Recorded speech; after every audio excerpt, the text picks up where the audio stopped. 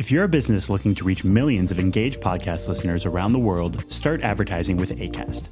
Acast is the only place to work with 92,000 exclusive shows, including huge hits like WTF with Mark Maron, Anna Faris's Unqualified, as well as top publishers including the BBC and The Economist. Acast's self-serve ad platform is easy to use, giving you the power to choose your perfect audience, create and launch your campaign, and track your results, all in one place. Get your message heard and reach customers wherever they're listening. Visit go.acast.com/advertise to get started today. Welcome back to the Daily Poem. I'm David Kern, and today's Thursday, July 23rd, 2020. And today's poem is by Robert Frost, the great American poet who lived from 1874 to 1963. He is, of course, the only poet to receive 4 Pulitzer Prizes for poetry, and was awarded the Congressional Gold Medal in 1960 for his poetry. He was also the Poet Laureate of Vermont.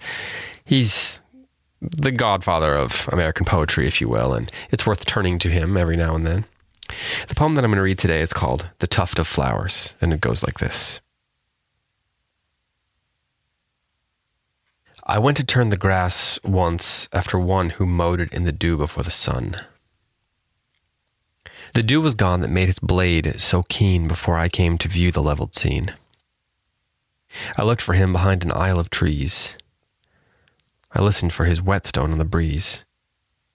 But he had gone away, the grass all mown, and I must be, as he had been, alone. As all must be, I said within my heart, whether they work together or apart. But as I said it, swift there passed me by, on noiseless wing, a bewildered butterfly, seeking with memories grown dim or night, some resting flower of yesterday's delight. And once I marked his flight go round and round, as where some flower lay withering on the ground. And then he flew as far as I could see, and then on tremulous wing came back to me. I thought of questions that have no reply, and would have turned to toss the grass to dry. But he turned first, and led my eye to look at a tall tuft of flowers beside a brook. A leaping tongue of bloom the scythe had spared, beside a reedy brook the scythe had bared. The mower and the dew had loved them thus, by leaving them to flourish. Not for us, nor yet to draw one thought of ours to him, but from sheer morning gladness at the brim. The butterfly and I had lit upon, nevertheless, a message from the dawn that made me hear the wakening birds around, and hear his long scythe whispering to the ground, and feel his spirit kindred to my own. So that henceforth I worked no more alone, but glad with him I worked as with his aid, and weary sought at noon with him the shade, and dreaming, as it were, held brotherly speech with one whose thought I had not hoped to reach. Men work together, I told him from the heart, whether they work together or apart. This poem is included in Mary Oliver's book, Rules for the Dance, a handbook for writing and reading metrical verse. It's included in her portion of the book called An Anthology of Metrical Poems. And this is a poem that is a very specific structure and form. It's a series of 20 rhyming couplets, so sets of, pairs of rhyming lines. And that meter and that structure that Frost is sticking to is, as you read it, it's your guiding light. It's, telling you how to read it in a way. Of course, Frost was the one who famously said, quote, "For my part, I should be as satisfied to play tennis with the net down as to write verse with no verse form set to stay me." And so I find it interesting and a little bit delightful that the poet that is considered the great American poet by many and is very popular to this day, is a poet who was dedicated to metrical and formal poetry. And I wonder if for Frost, the notion of mowing itself, which he seems to be not so keen on at the beginning of the poem, is representative of form. Because, as the poem goes on, he realizes that this person who's gone before him and mowed the field loves nature as much as he does, because he spares the flowers. He values the beautiful flowers. And yet the field needs to be mown sometimes for various purposes. And the poet seems to have an epiphany at the end. And of course, at the end of the poem, the poet seems to be having an epiphany. He says, men work together. I told them from the heart, whether they work together or apart. And he realizes that the mower feels very much the same way as he does about this place that they're in, this beautiful place that they're living in. And it's interesting that he is a poet who's working in the field while looking at beautiful things. He's creating structure and form. Ostensibly, he is creating these rhyming couplets here with a very specific metrical form. He feels a kinship, a kindred spirit with this person who had gone and mowed. And in a way, there's a sort of metrical dance in mowing a field, but preserving the flowers, in mowing down the hay, but allowing the butterfly a place to play.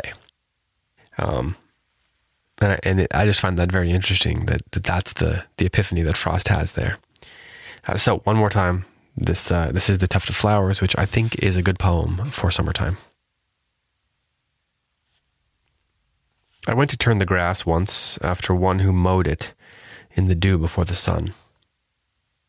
The dew was gone that made his blade so keen before I came to view the leveled scene. I looked for him behind an aisle of trees. I listened for his whetstone on the breeze. But he had gone his way, the grass all mown, and I must be as he had been alone. As all must be, I said within my heart, whether they work together or apart. But as I said it, swift there passed me by on noiseless wing a bewildered butterfly, seeking with memories grown dim or night some resting flower of yesterday's delight. And once I marked his flight go round and round as where some flower lay withering on the ground. And then he flew as far as I could see, and then on tremulous wing came back to me. I thought of questions that have no reply, and would have turned to toss the grass to dry. But he turned first, and led my eye to look at a tall tuft of flowers beside a brook. A leaping tongue of bloom the scythe had spared, beside a reedy breek the scythe had bared. The mower in the dew had loved them thus by leaving them to flourish, not for us, nor yet to draw one thought of ours to him, but from sheer morning gladness at the brim. The butterfly and I had lit upon, nevertheless, a message from the dawn that made me hear the wakening birds around, and hear his long scythe whispering to the ground, and feel a kindred spirit to my own. So that henceforth I worked no more alone, but glad with him I worked as with his aid, and weary sought at noon with him the shade, and dreaming, as it were, held brotherly speech with one whose thought I had not hoped to reach. Men work together, I told him from the heart, whether they work together or apart. This has been the Daily Poem. Thanks so much for listening, and I'll be back tomorrow with another poem for you. If you're a business looking to reach millions of engaged podcast listeners around the world, start advertising with Acast. Acast is the only place to work with 92,000 exclusive shows, including huge hits like WTF with Mark Maron, Anna Faris's Unqualified, as well as top publishers including the BBC and The Economist. Acast's self-serve ad platform is easy to use, giving you the power to choose your perfect audience, create and launch your campaign, and track your results, all in one place. Get your message heard and reach customers wherever they're listening. Visit go.acast.com/advertise to get started today.